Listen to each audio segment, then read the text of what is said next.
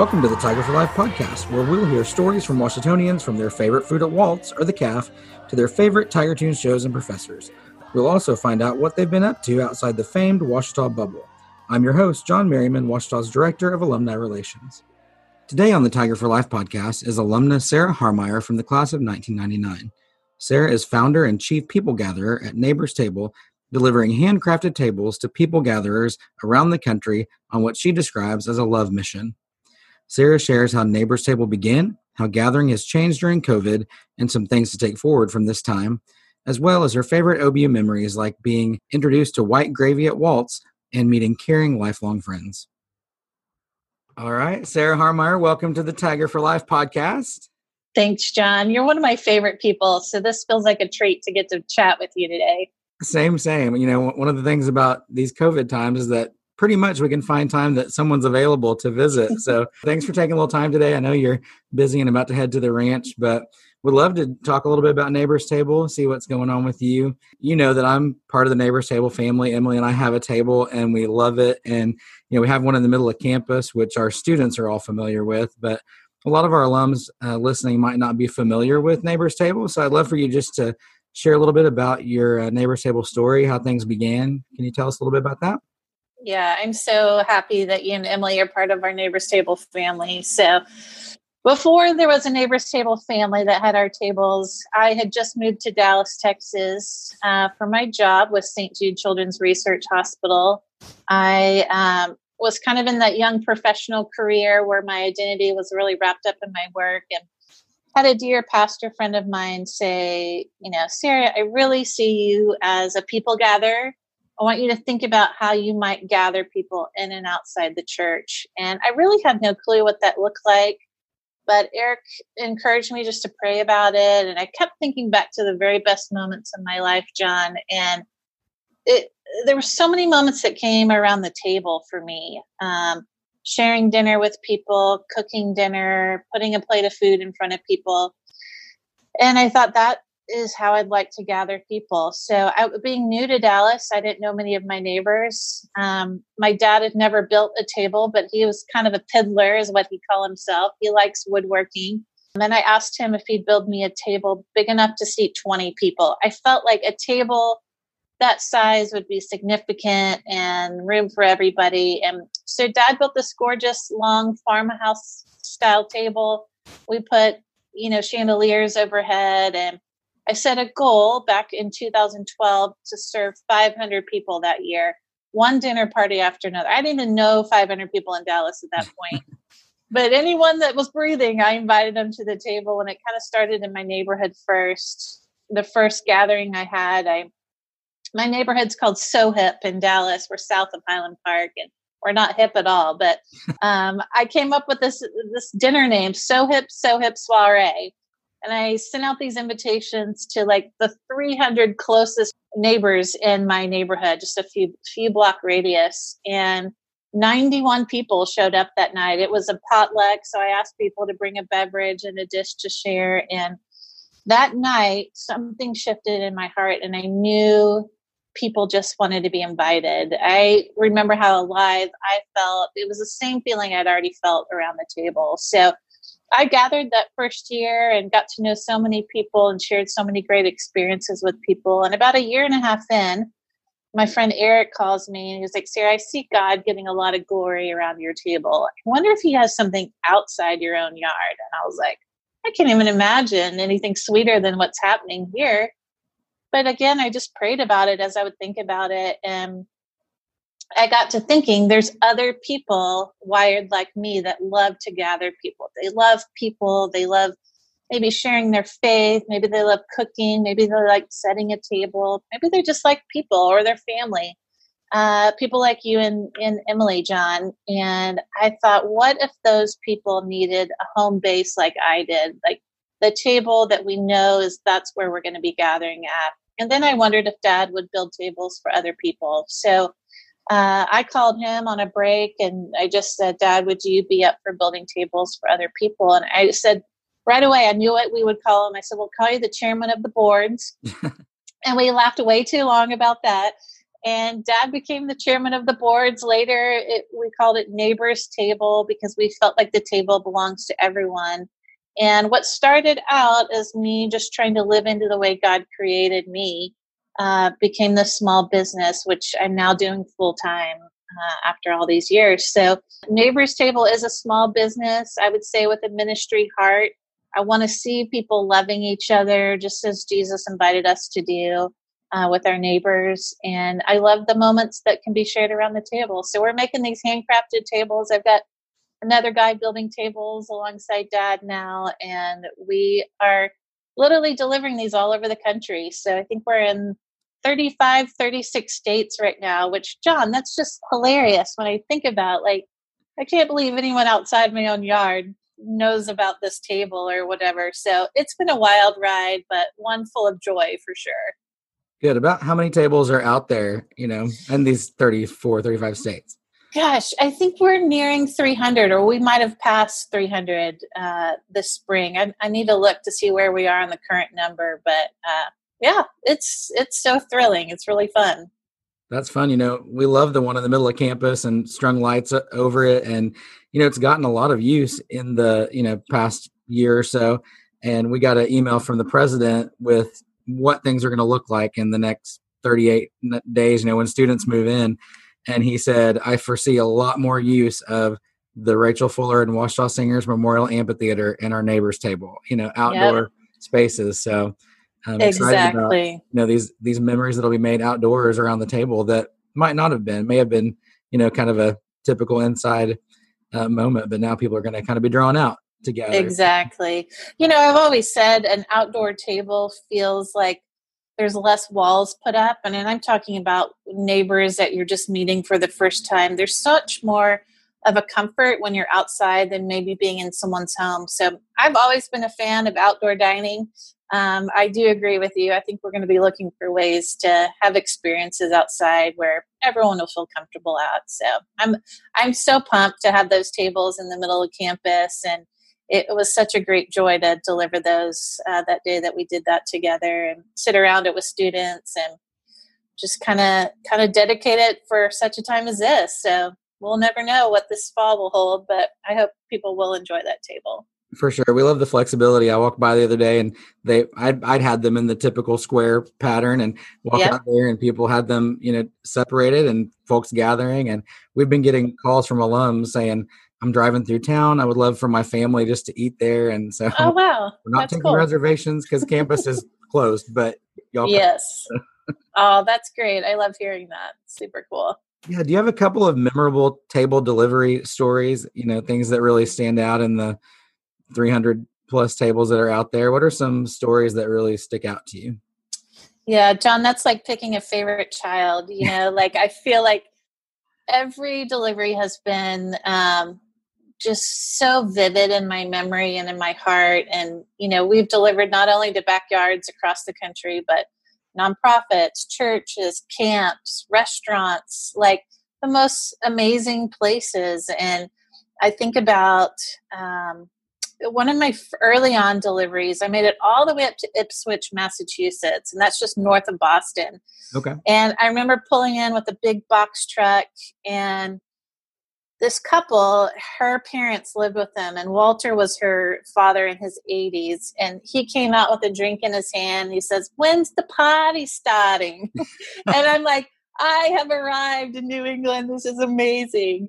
And that night we had the best time together. I remember her sending me to her garden to clip sunflowers for the table. And I often share the first meal with people, and her guests were arriving at 6 that evening. 5 till 6, she was like, "Sarah, have you seen the Atlantic Ocean yet?" And I'm like, "No." And this was my first time to make it like way up there all the way to the coast. She tosses me her keys. I just met her. She was like, "Take my car, take a left out of here and go straight and you'll hit the water." So 5 minutes before the guests arrived, I ran out, put my toes in the ocean. It was just such an experience of joy, like not only just delivering tables, but what I was getting to experience. That night, I remember they had a gentleman in a wheelchair on one end. There was a high chair on the other end of the table, and just this beautiful mix of people in between. There was a family, a refugee family from Ethiopia there that night. I still remember after dinner, Walter, the 80-something-year-old guy, was inside playing chopsticks on the piano, teaching those two girls from Ethiopia how to play like the song that we all know when we sit down at a piano. And it just was like just one of those beautiful nights that so many magical things happen, and it just felt, so good. I've had some goofy things that happen. Like I delivered a table outside Chicago in early winter, right before Christmas, I think it actually was. So maybe it was later in Christmas. And neighbors came by caroling, and one of the guys was shirtless with like a ski cap on. And I'm like, what is happening? They had ordered a table for outdoors and indoors in their dining room. He's like, you need some help? So here we go. Shirtless guy bringing in the table. It was hilarious. I was like, you never know what's going to happen. But we've surprised people on their birthdays or their anniversaries. There's been so many special moments to deliver, and just if it's an average Tuesday, it never feels average. So there's so many special moments. That's awesome. What have you guys been doing during quarantine? Like, what's it look like for you, for your Neighbors Table team? What's it been like? Good question. So there was like this fear-filled, awkward silence about the first 3 weeks of COVID when everyone is really locked down. And I really got a little nervous about, oh man, I have a business that's all about gathering and sitting elbow to elbow and, all this stuff. And things started picking up from there, which I was so grateful. We were limited to deliveries though. So I just did a delivery after several months of just kind of staying put, and got out and we delivered about 15 tables this last trip, and it was great. But I've been dreaming about things. I've got some new things kind of coming down the pipe. I hired a new guy at the end of last year that's been building tables. Luckily, we've been able to get lumber and work from home. So he's been building. So we've been staying up with everything. Just haven't been able to get out as quickly as we would. Now we're kind of doing that. But now no one wants someone from Texas coming to them. So it's like you win or lose, So I've been taking extreme precautions, staying safe and that sort of thing. I've actually stepped back a little and have learned to trust God even in this season. I've been spending a lot of time with my family, which, we don't get that opportunity so much. And I understand that's a privilege, that I'm not worried about a lot of other things except getting to focus on my dad and my sister. And, oh man, I love being an aunt. So spending time with my niece has been a real joy, but just, what a wild time, right? Right.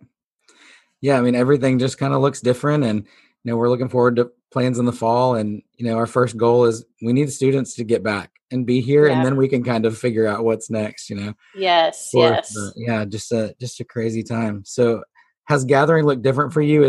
Are you pretty much sticking to gathering with your family at this point? Is that what that looks like currently? Or? Yeah. When you have a table that's 18 feet long, you can still gather and be socially distant. Right. So you probably experienced that at your 9-foot table. Like, there has been some creativity in gathering. It certainly is not the volume that I'm used to. I haven't been gathering for meals when I deliver. I've been chatting with people, but just from, a little safe distance with a mask on or, whatever. So it does look different. I'm real curious to see when people start to feel more comfortable, kind of what it's going to look like. I feel like there's been a real meaningful shift and a lot of different things that have popped up the last few months. I would love to see, us each take this opportunity to make maybe necessary shifts as we gather. And I don't mean just wearing a mask and making sure people don't touch the tongs for the taco, toppings or whatever. I mean, like, really meaningful gatherings. And I think, what's been happening with these race conversations and some of these, to me, beautiful conversations that are coming out of a really, really hard place. I'm wondering, and I'm speaking to, the church specifically, and what it looks like for Christians and how we might gather differently. We're in this mix of like super polarizing opinions and thoughts, and it's a election season and like all these crazy things that are like keeping us apart. Somehow the table, what my experience has been like this great equalizer. So it kind of gives voice and place for everyone that sits at the table. And that's how I like to gather. But I'm wondering if there'll be more of a conscious effort of having meaningful gatherings and meaningful conversations after this time. I feel like in COVID, we've recognized this like yearning to be with people because we're like, oh my gosh, I miss people. Like, I didn't know I liked people this much. Like when you can't be with people and you have to be at home and that sort of thing, I think we've all recognized the need for connection. And that's I think what I want to remind people moving forward is like, we need that. We need each other and we need that connection. And that is how we do life stronger. I mean, my neighbors, I feel like we've communicated more, even about silly, crazy things. But we've communicated more in the last few months. And there's been some things that I think if we are really aware of, we can take that into the next season as we go back to the table and gather. So people can look at it either way. It could be just this thing there's this cancel culture and you're like, oh my gosh, I'm never going to sit down at a table with those people again. But I think there's also this really beautiful opportunity that we can take steps towards to make it, more meaningful for all. So I like to see that. Yeah, it was really interesting. As soon as everything went on lockdown, we were having family Zooms and Emily was having, her girlfriends from college on Zoom. And, we all felt the need to check in with people more and check in with people that we hadn't in a long time. And we really want to keep those. We started doing porch parties because we could sit opposite ends of the porch and visit with friends. Awesome. So we have some friends, we do that pretty much every Sunday. We go have a little porch gathering with them. And, we love it. Had time for that if things hadn't been like this. So have you seen any creative uses of your table or creative gathering ideas in this time from your, neighbor's table family, or what have you seen out there? Yeah, I've seen families eating more around the table. We're at home more. There's not as many activities for kids to run off to. I've seen a ton of people with their laptops out on their table. It's like their outdoor office, just another space maybe to get out and get some stuff done. I've seen our benches be pulled up as like tricep dips. Like it's become this exercise tool somehow. And like just funny stuff. So I have seen people really look towards the people closest to them with their families gathering. I haven't seen a ton of, a lot of different people gathering around the tables. We've got some tables up in Michigan in a restaurant, and it's interesting how they've kind of started to seat those bigger tables and give everybody room and, things like that. So, yeah, I think, creativity is like pretty things and things like that. Like I haven't seen a ton of that, but the uses for other things have been interesting, pretty fun. So I saw a picture of you guys and your mother-in-law, like she was at one end of your table and you guys are at the other for a shrimp boil or something like that. And I'm like, brilliant. Like that's what a big table's for. So we have room for everybody. Yeah. After a while, we told her she could come sit by us, after we felt like she was safe. You can be one of us now. Yes, that's awesome. We really wanted to try to keep our local restaurants in business, so we did tons of takeout and shared that. And so we've had friends there is room at that table for, 4 or 5 people to be pretty distant. So we've had friends over for dinner and stuff. It's been really nice. That's so great. Probably my favorite memory, we love the Ouachita Student Foundation. Emily and I get to help with that. And we couldn't have our welcome new member induction because we normally have it in the auditorium and everybody had gone home. So we did it by Zoom, and Emily and I did it at the neighbor's table, and it was a beautiful night, and the lights were, strung above, and it was a really meaningful moment. We heard from, the president of the university and different alums speak, and then called the name of every new member, and it was kind of a magical night out there. Wow. That is so cool. I love hearing that. It was sweet. I know you have some tables about to head out. If we have some folks in our community that want to get a neighbor's table and to learn more, how can they find you and get in touch with you? Yeah, I've got a website, neighborstable.com. I love Instagram. I'm at Neighbors Table there.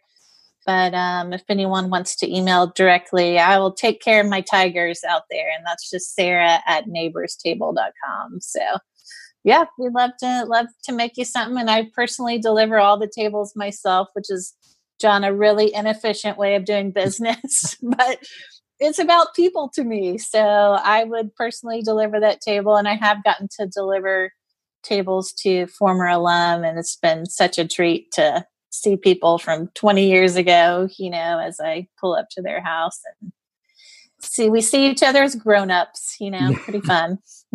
That's fun. I love seeing all the different ways people find out about you, from Southwest Airlines magazine to, all these places. Yes. Are there some fun ways that people have found out about the table? That was one that came to mind, but. Yeah. This last trip, I always like to ask that. It's word of mouth. We've had a couple great national media spots that people heard about. Real Simple. There was an article in there that anything that like sticks around a little. Actually, someone on this trip I delivered to Minneapolis, just 2 weeks after George Floyd was killed. And she said she read something, and I almost for certain know it's the first time that someone wrote about Neighbor's Table publicly online. And that's the thing she saw and she had kept in her mind. That was probably the end of 2012. Wow. So she'd been wanting a table for all these years, and she finally got one. And that was a real meaningful trip. So yeah, it's surprising how people find out about things these days, but people are smart online. If they want to find it, they'll track you down. So true. Love that.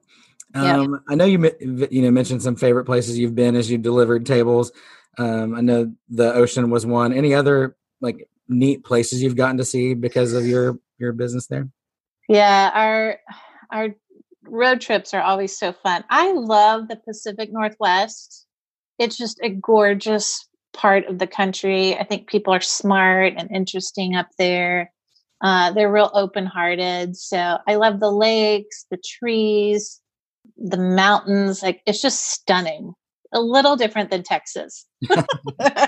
So, of course, it's always about the people to me. But when I think about just amazing places to get to deliver, I always love that. And I'll be heading up to Spokane, Washington before the end of this month again for a delivery. So I'm excited to be back up there, see some friends. So, yeah. Nice. A little less humidity probably up there than. Yes. Summer is delightful. I'm sure winter is a beast, but summer is amazing. So yeah, we actually love, getting students at Ouachita from Texas because, a lot of parts of Texas are flat or, dusty, and they come here and see Lake DeGray and are just blown away. Totally. I was exactly the same way. So it's a beautiful part of Arkansas where Ouachita is. Love it. Is there a favorite meal that you like to serve at your table? I know you kind of do different things, but what's your favorite gathering meal? Yeah, nothing as fantastic as you and Emily are serving, for sure. You guys are always so creative. I like things that are interactive. So being in Texas, we love serving tacos down here.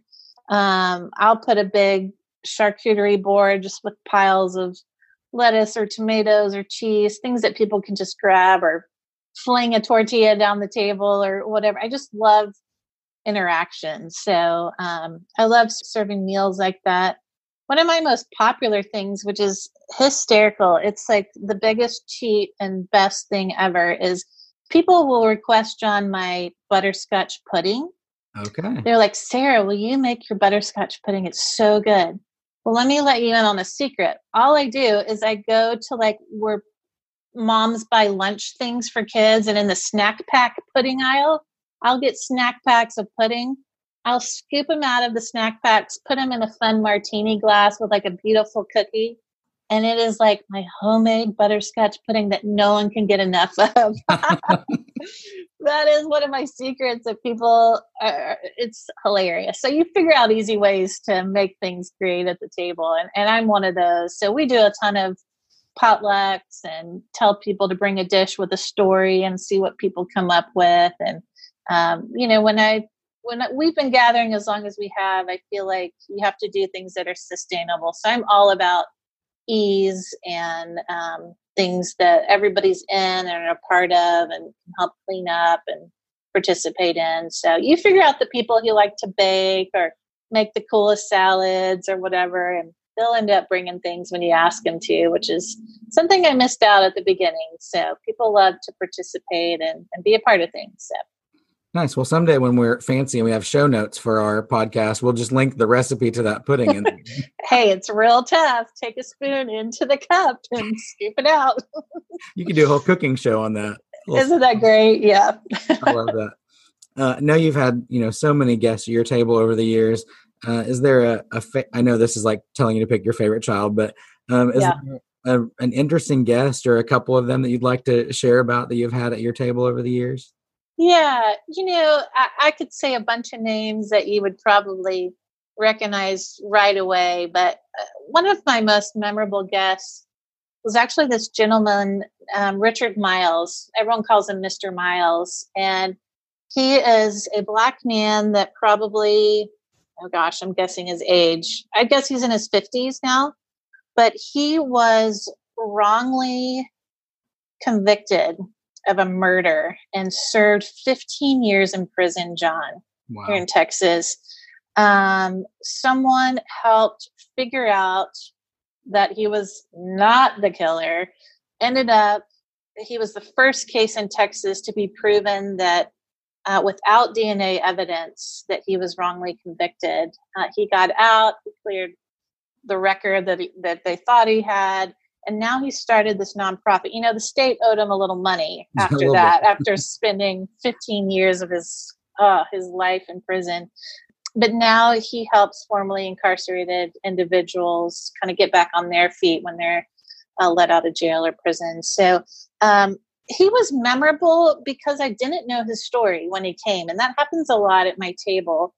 The more the merrier is my motto. So people will come as guests and I'll just have their name. I had made a place card for Richard, at the table, and I didn't know his story.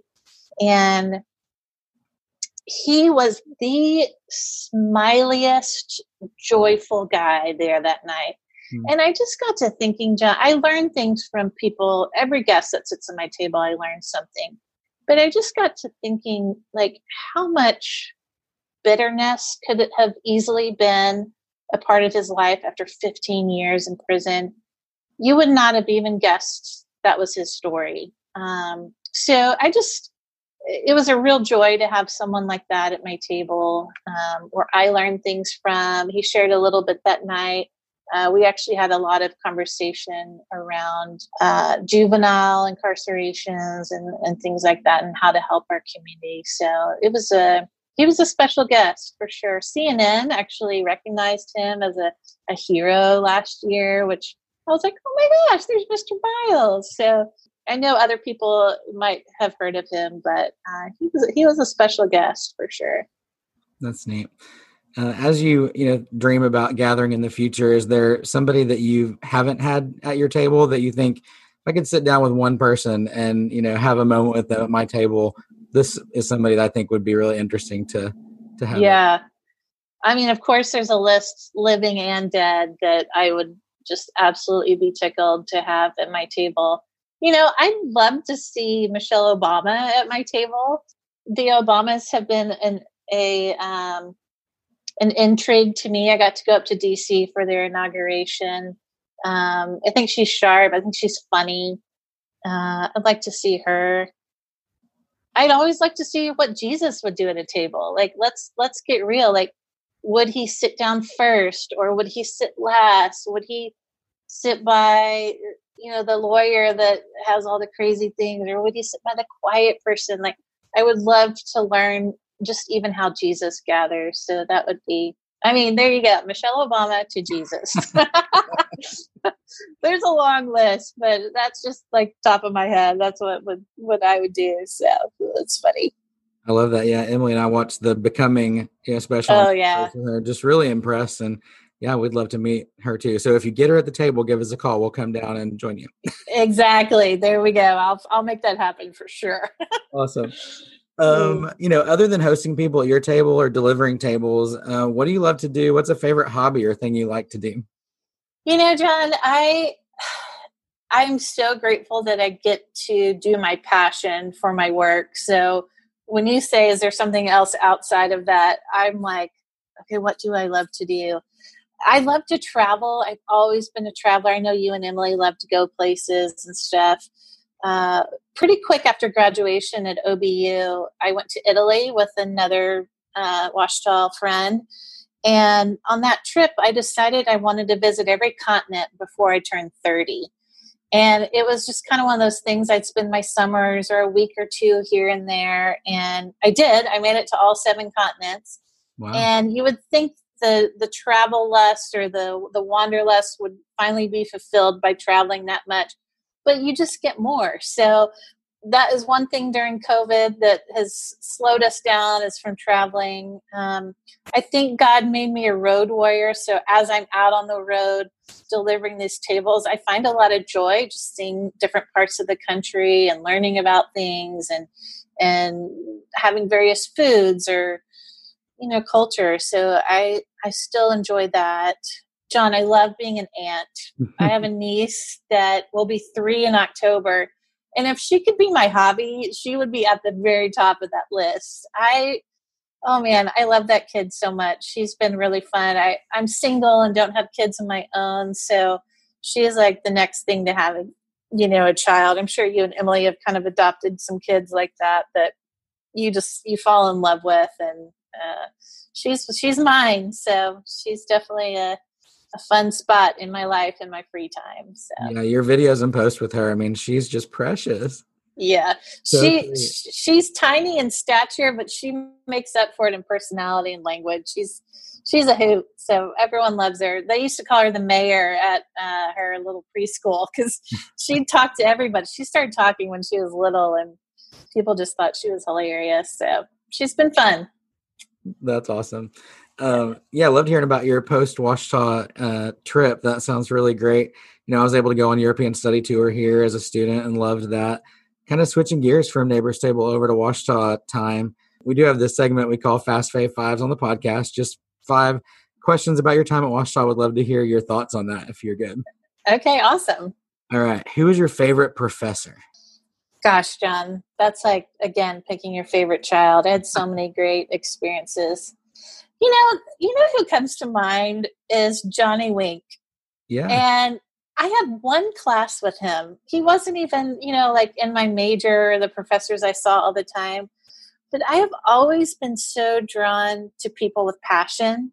And that's what I would say about him. I mean, he was memorable. He would talk about memorizing poems as he walked to work and walk home. He always had this fun T-shirt on with some phrase or something. I love people that are just really into things, and I would say him. He's just really memorable. I've had a lot of great interactions with the staff and faculty, and even some of our C-suite people up there. But I don't know. He came to mind. Is he still around? He is. Yeah. Oh, that's awesome. Yeah, still doing great, and students love taking classes with him. He would not remember me, but he is definitely a memorable guy in my book. So that's cool. Fun. Did you have a favorite gathering experience during your time at Ouachita? Was there some, memorable gathering for you? Yeah. I was involved in my social club, and I would probably say a lot of the most special gatherings have been around my social club. I had the opportunity to serve as president my spring semester of my senior year. And this is so funny, John, and I don't even know why I did this, but I think it was back when like Forrest Gump had just come out. And do you remember like the scene where he's running across state lines? He's like just running forever. Yeah. Okay.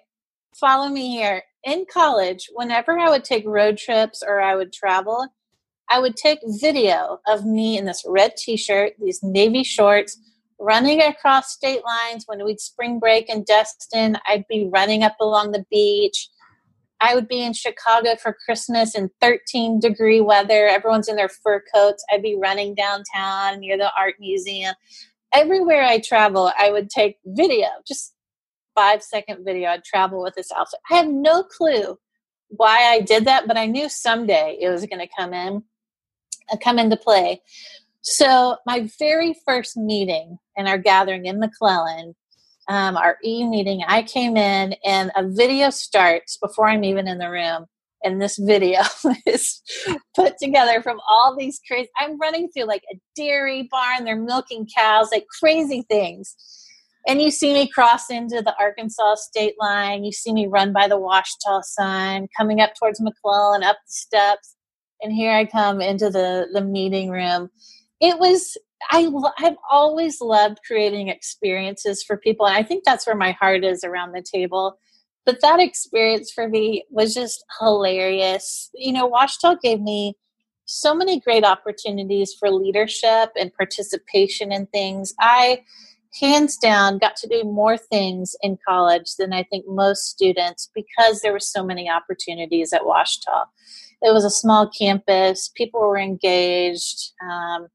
It felt so good. And I think, you know, getting to do that, I think that was one of my favorite gatherings. Just, I mean, who enters something like that? That's not normal, but it was joyful. It was fun to me to do that. And then, of course, what I got to experience that whole semester, learning to lead and amongst my friends was really cool. So that's something memorable. There's so many, though, but that was one that came to my mind. It's kind of crazy. Yeah, I think we need to get that video on Good Morning America or somewhere. It's on one of the VHS tapes. You know, that's what it's on. So yeah, it's somewhere collecting dust, I'm sure. I love it. Yeah. You know, I know you enjoy like food and gathering people. Do you have a favorite food from your time at Walt's from the cafeteria? Gosh, you know, I loved Walt's. When I got to school and we had to get our IDs made, I don't know if this is going to transfer over podcast very well, but for my ID photo, I would put my hands up like high fives over my head, like moose antlers. And my picture was like this. So every time I come into Walt's and they check your ID to scan it or whatever, the ladies would laugh at me. And that was fun about just bringing joy to people. But, you know, I was a cereal girl. Lucky Charms was a thing that was a staple in my life at Walt's. I didn't get to eat sugary cereals at home growing up in Houston very often. College is such this like freedom. I can do what I want, and eat what I want, do what I want. And Lucky Charms was a common thing. You know, the thing I ate for the very first time at Walt's was white gravy. Oh. I went through the breakfast line early on, and I saw biscuits, which I'm used to having biscuits and jelly or something like that. But I saw just this big, small swimming pool of white gravy, and I looked at someone. I'm like, "What is this?" Like thinking it was. They're like, "Well, that's gravy." I'm like, "Oh no, that's not the brown gravy I grew up on." And somehow, being in the South in Texas, I missed the white gravy craze for breakfast. Yeah, that was very memorable. The first time I saw that on the line, I don't even know if I tried it, but I just remember that being like, "Oh my gosh, what is this? Where am I?" You know, so that's funny. But yeah, I was a cereal girl. I did the salad bar all the time. But yeah. Is white gravy not a thing in Texas much? Is it? Are you all brown gravy people? I'm sure it is. Yeah, I'm sure it is. You know, my parents both grew up in Chicago, so maybe the Midwest, we missed that. I don't know. Did you see that in Missouri much? The white gravy? I think so. You know, like sausage gravy, that kind of thing. But yeah, we missed it at my house. That wasn't something that came up a lot, or ever. So. Yeah, Melinda Mayo. You know, she's on the news here in Arkansas. We interviewed her. She's an alum, and she was talking about a white gravy fountain they made for a wedding where they dipped biscuits in it. That's amazing. But, you know, I think it was her viral moment. She said it got 1 million views, and people from all over the world were like, "What is white gravy? Why is it white?" That is hilarious. See, there's other people out there that didn't know. So. Yeah, we had different quirky things in Missouri. We were sun tea people.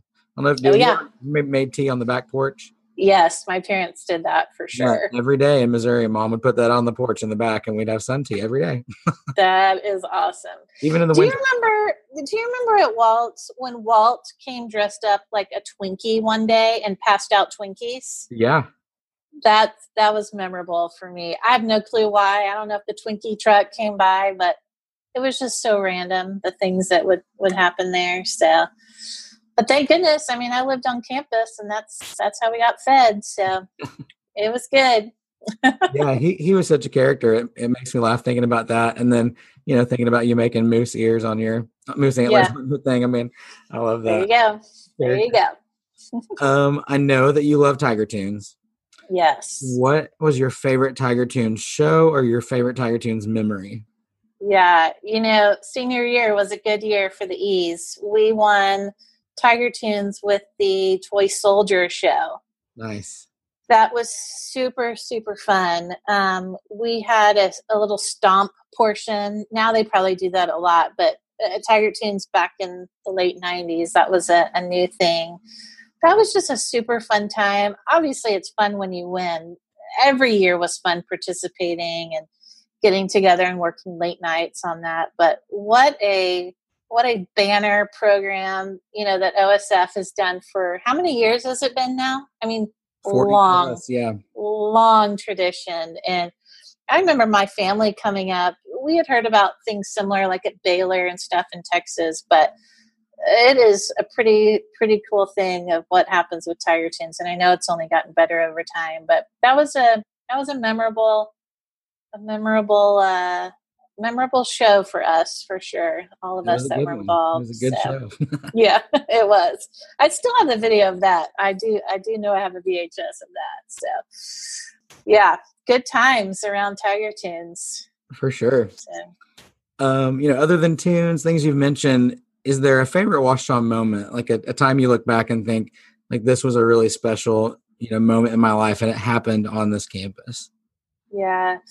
When I think about those 4 years at Washington, I think there's so many moments.